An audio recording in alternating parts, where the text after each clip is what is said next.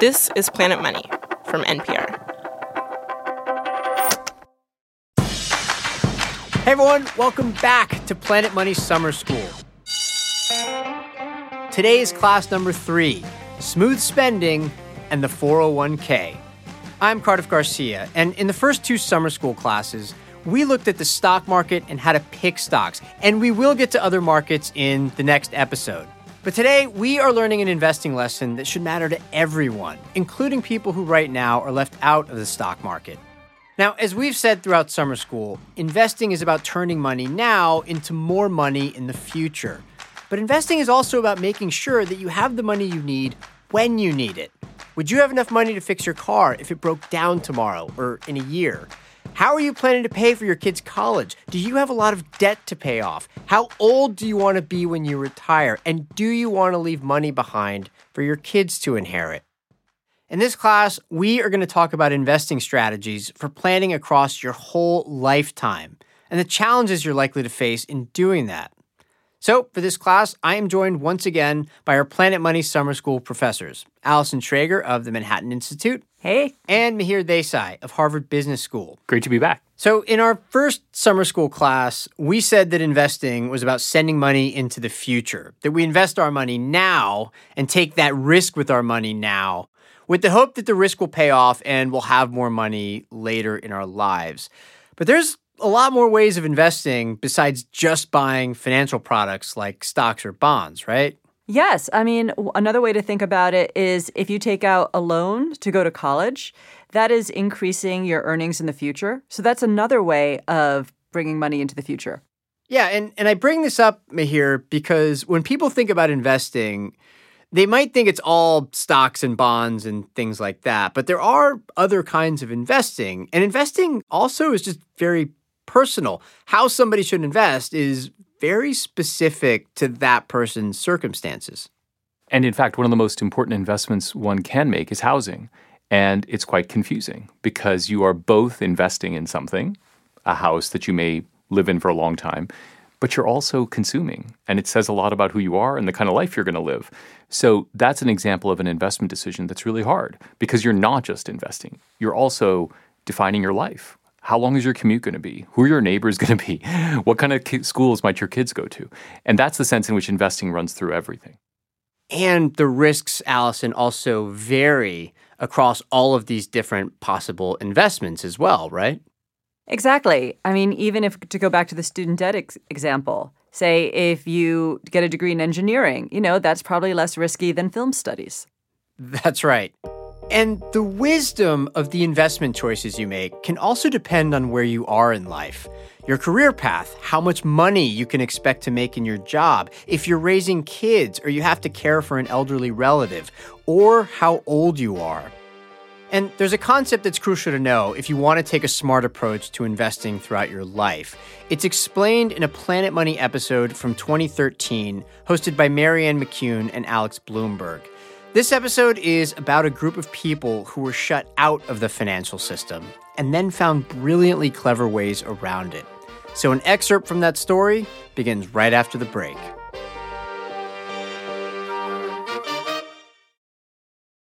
This message comes from NPR sponsor NetSuite. Tackling your business's finance to-dos can be daunting enough without being slowed down by outdated software. NetSuite by Oracle is a leading financial system with visibility and control of your financials, inventory, HR, e-commerce, and more. NetSuite is everything you need to grow, all in one place. NetSuite is offering a one-of-a-kind financing program only for those ready to switch today. Head to netsuite.com/money right now.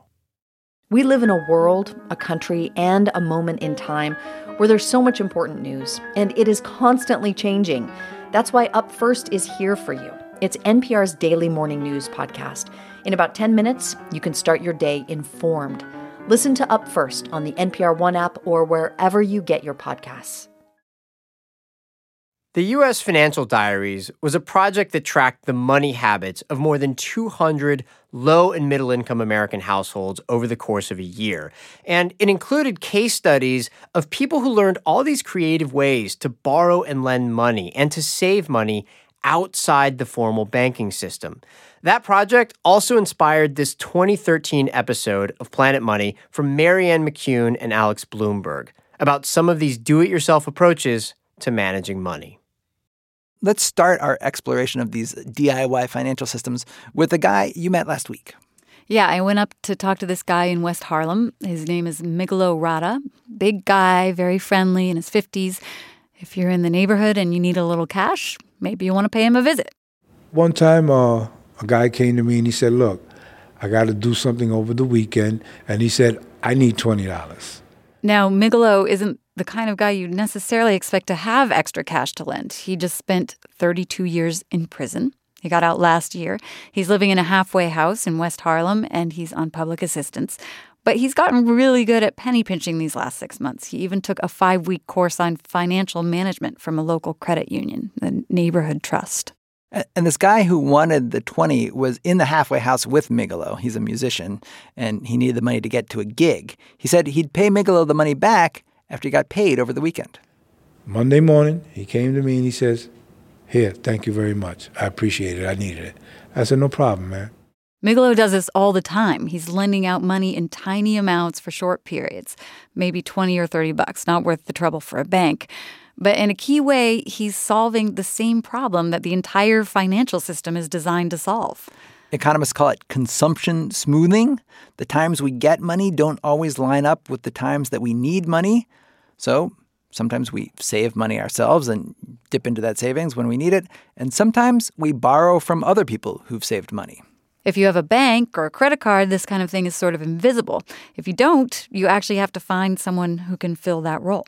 The people you're lending to, could they borrow from a credit card or a bank? Some of their credit is so bad, it would be virtually impossible. So Migelo basically runs this tiny bank out of his pocket. He and I were joking about it. We went down a checklist of what banks do. Does he charge interest? No, he does not. Credit check. I might ask somebody, what happened, man?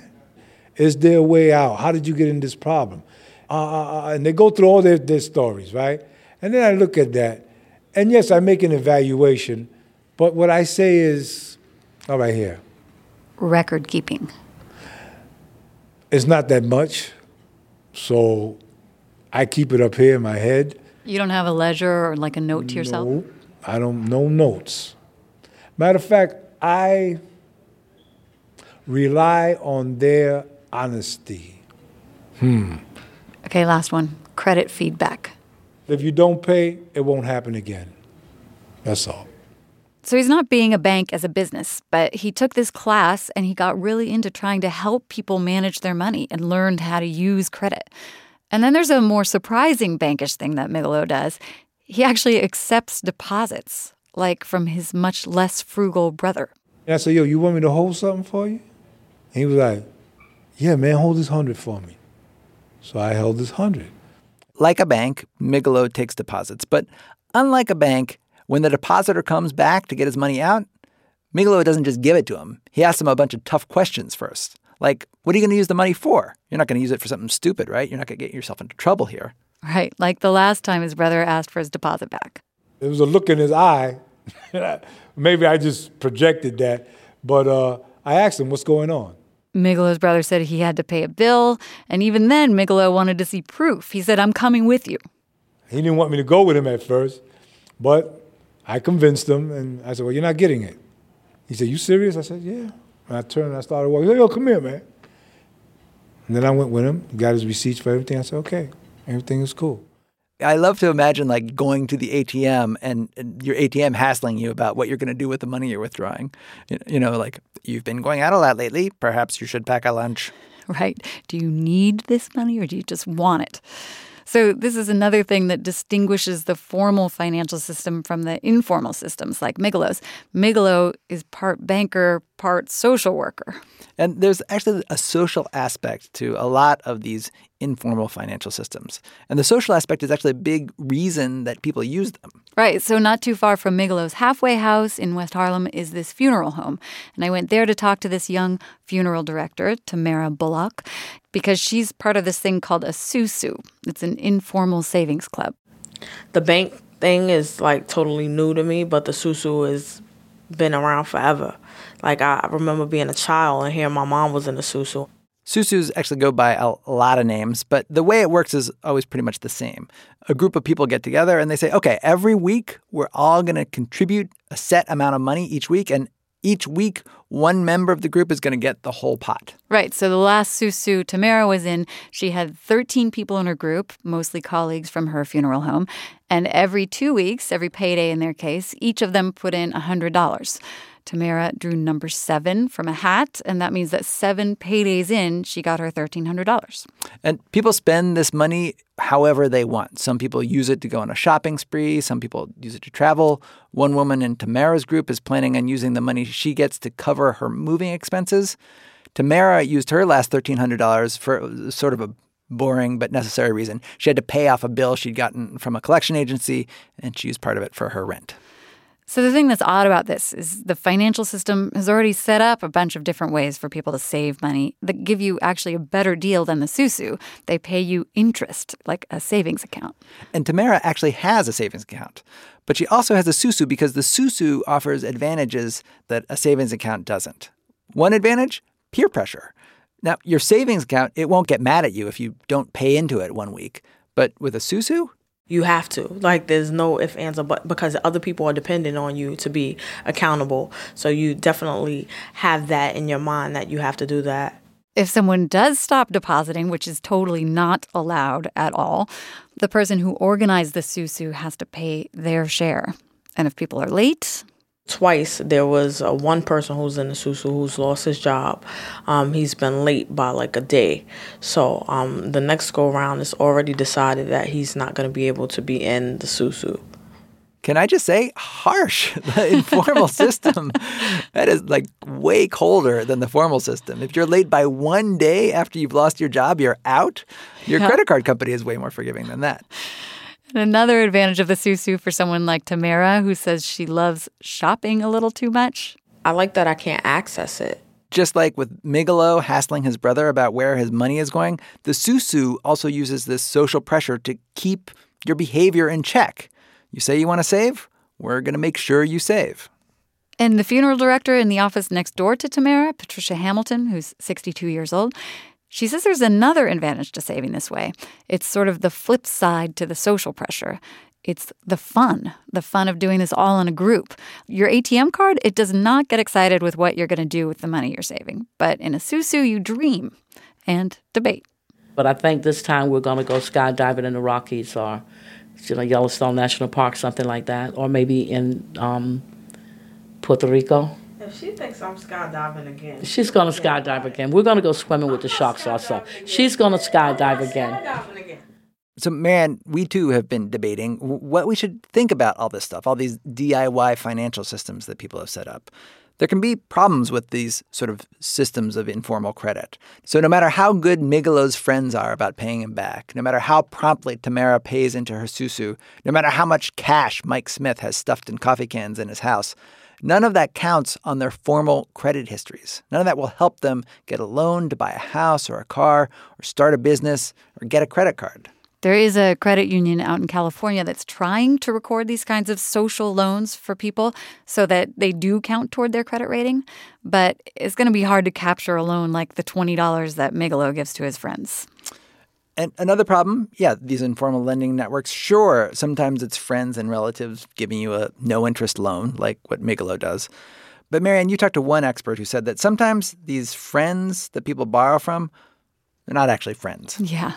Jonathan Rollins, a financial advisor at the same place that Migolo took that financial planning class, he said he'll ask his clients, who's the friend who gave you the loan? And they'll say, well, it's a friend of a friend, and actually I owe quite a bit of interest. If someone says, I owe $1,000, but I'm paying $30 in interest a week, I know that it's a 3% weekly loan shark loan. They'll pay interest only until they can pay off the principal. It's a tough debt cycle. But the formal financial system can be dangerous as well. So remember back at the beginning, we mentioned that project, the U.S. Financial Diaries. And another family that they profiled as part of their research is this family they called the Johnsons, 2 working adults with 3 kids. And the Johnsons actually made a pretty good living. They averaged about $70,000 a year, 6 or 7 times what Mike Smith, the guy with the lizard, was making. But in contrast to Mike, for the Johnsons, the monthly math just never worked out. They consistently, on average, spent more than they brought in each month. But because they had access to the credit system, to credit cards, home equity loans, and lines of credit, they didn't actually realize that. They had full-time and part-time jobs, and their income varied quite a bit month to month, as did their expenses. And so they just never became aware that they were steadily adding to their mountain of debt each month. And this is one of the dark sides of the formal system. It's too good at consumption smoothing. So good that it lets people believe they can consume more than they can actually afford to. I'm Alex Bloomberg. I'm Marianne McCune. Thanks for listening. After a quick break, why consumption smoothing matters so much to the way you invest.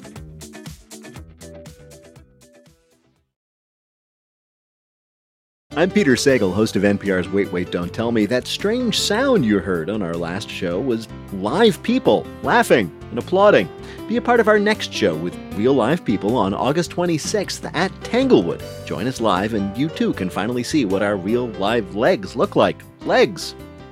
Remember those?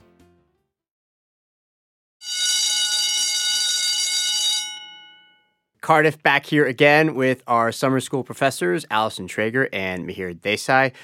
I love this episode because it takes all these big ideas from economics and finance and banking about borrowing and saving, and it shows how they can work at this smaller, more intimate scale and in an informal setting. You know, all my research as well has always found that people have this way of trying to consumption smooth no matter what sort of banking they have access to. We also see a lot of these sorts of structures set up in developing countries as well. Because, you know, as humans, as I said, we're programmed to sort of store some nuts for the winter or borrow some nuts from someone else when we don't have any. So it's always amazing to me that with or without a formal financial sector, we always manage to find some way to do this.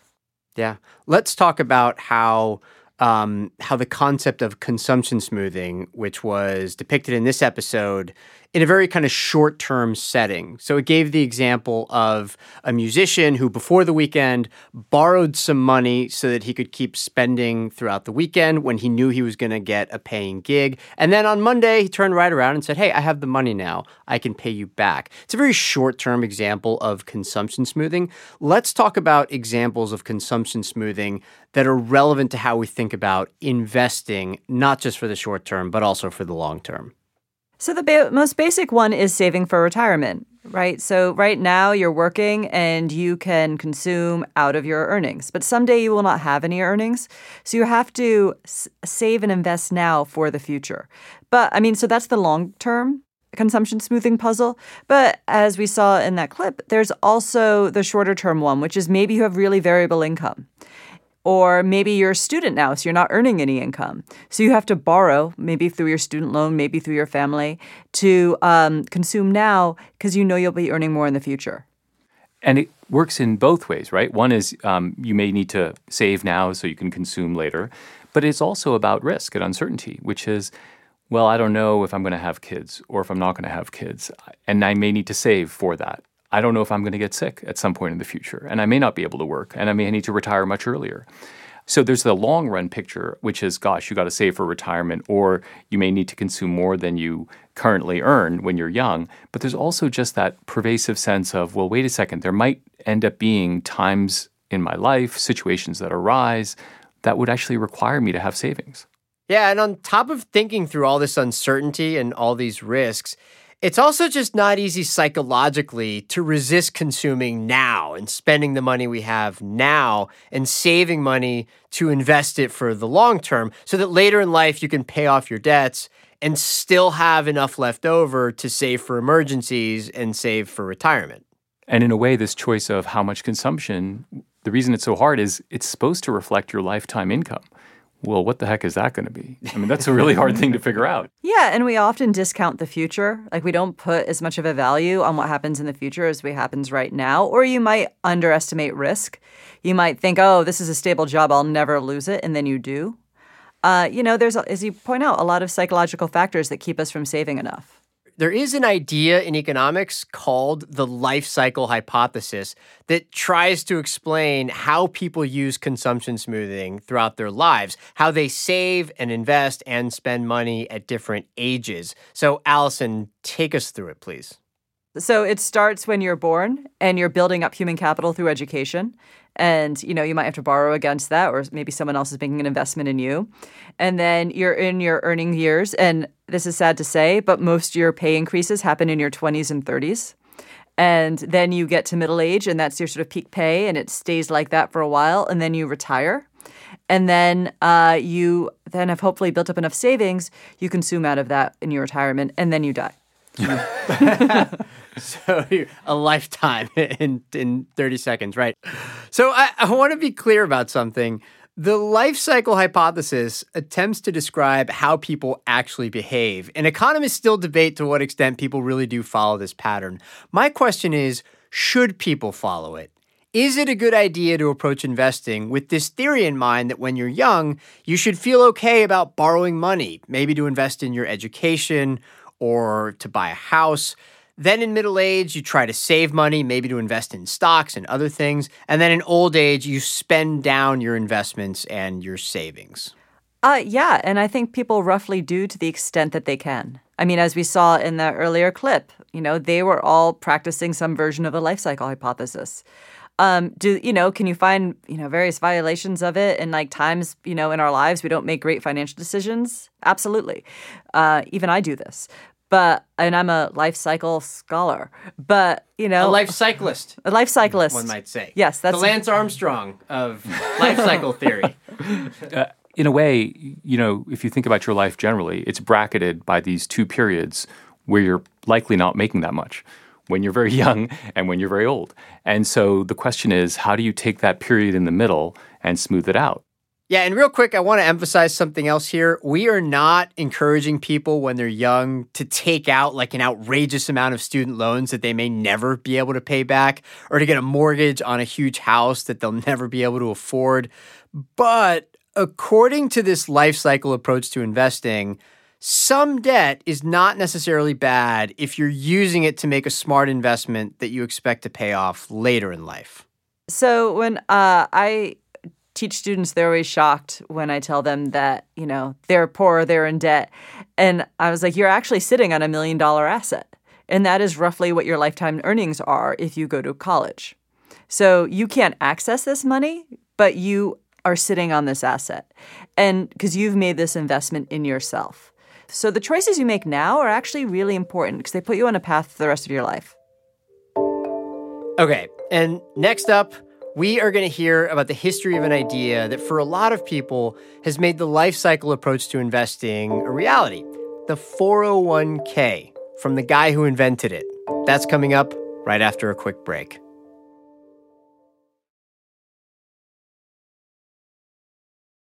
It used to be that a lot of workers had a kind of pension plan known as a defined benefit plan, which meant that you would go work for a company, and then when you retired, that company would simply pay you a certain amount each year until you died.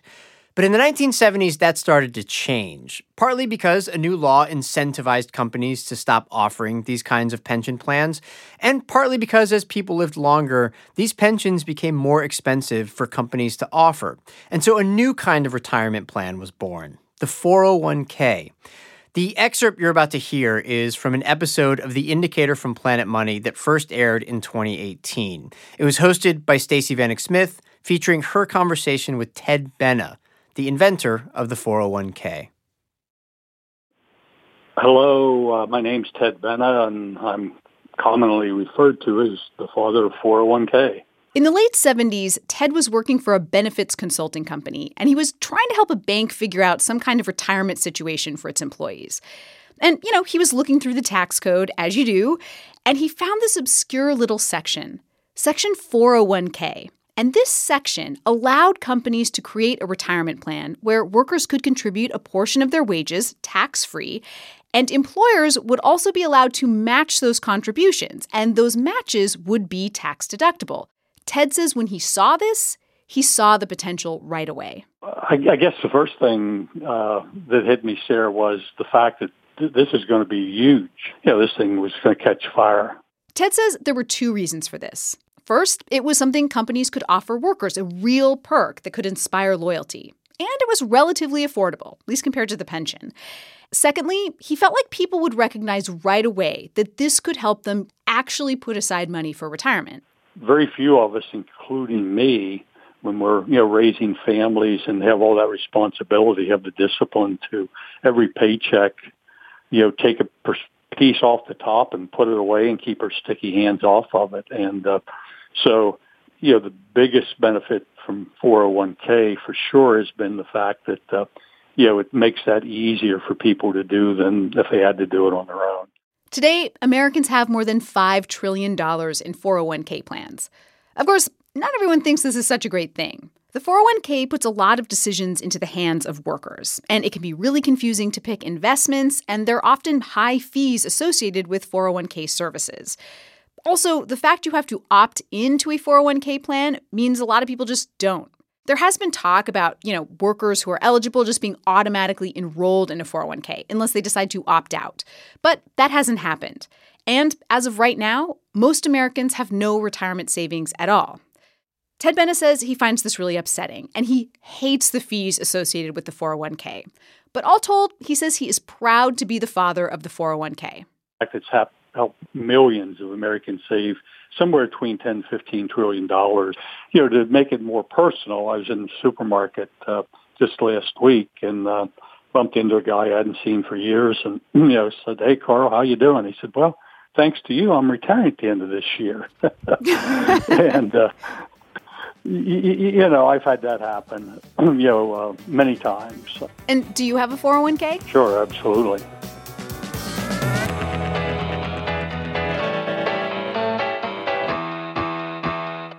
And Cardiff again here, and I'm joined once again by Allison Schrager and Mihir Desai.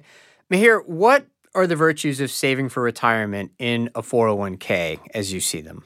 Well, there are many. So the first thing that's amazing about the 401k is it solves this problem of you can move between employers and you can take your 401k with you. The second big thing is it solves this self-control problem because it comes out of your paycheck before you even see it, and you can't access it that easily. And then the final thing that it solves is it actually provides a huge tax benefit. We actually give a big incentive to savings via these 401ks. Basically, your return is tax-free. So for all those reasons, the 401k can actually be a really powerful tool. The most important of the last one, which we haven't really mentioned too much, is just sheer compounding because it happens over the course of your lifetime. Yeah, compounding is a really important concept, and I got to say it's a little tricky to explain, but the key point is that it's not just the original amount of money that you invest in stocks or in bonds or whatever that generates returns each year. It's also that those early returns then get reinvested and generate their own returns. And so the pile of money you have to invest just keeps getting bigger and bigger. And that's also why it's good to invest for a long time, to let that pile keep growing. My Planet Money colleagues actually covered this recently in the Bobby Bonilla episode, but let's just pause for a second to explain why it's such a big deal. So the reason why it's such a powerful idea is if you save for many, many years and then you don't access it for 30 or 40 years, you can actually have your money double and triple if you earn the high rates of return. That if you are able to earn 7%, for example, every year over the course of 10 years, your money doubles. And if you do that over the course of 20 and 30 and 40 years, it really compounds. And so the beauty of the 401k and all these big savings vehicles is they really allow you to capitalize on compounding. And then if you can't touch it because of these penalties, it's even better. And there are a couple of things that actually do seem a little bit potentially problematic about 401ks. One is simply that there is some inequality in who participates in them. I mean, fewer than half of workers invest through 401ks or other similar plans, and a lot of these workers just don't have access to them. But the second thing is that 401ks do put the burden of making the investments on the workers themselves. And so therefore, the onus of understanding the available investments is also on the workers. This is unlike the earlier kinds of retirement plans where it was the company's responsibility. Well, it is and it isn't a problem. In the last, say, 20 years, we've had more experience with 401k type plans, and we've learned ways to put less of an onus on individuals, mainly through automatically signing up these people for these plans and automatically investing something and set them in a sensible investment strategy. Usually it's something that puts you in stocks when you're young and moves you more into bonds as you get older.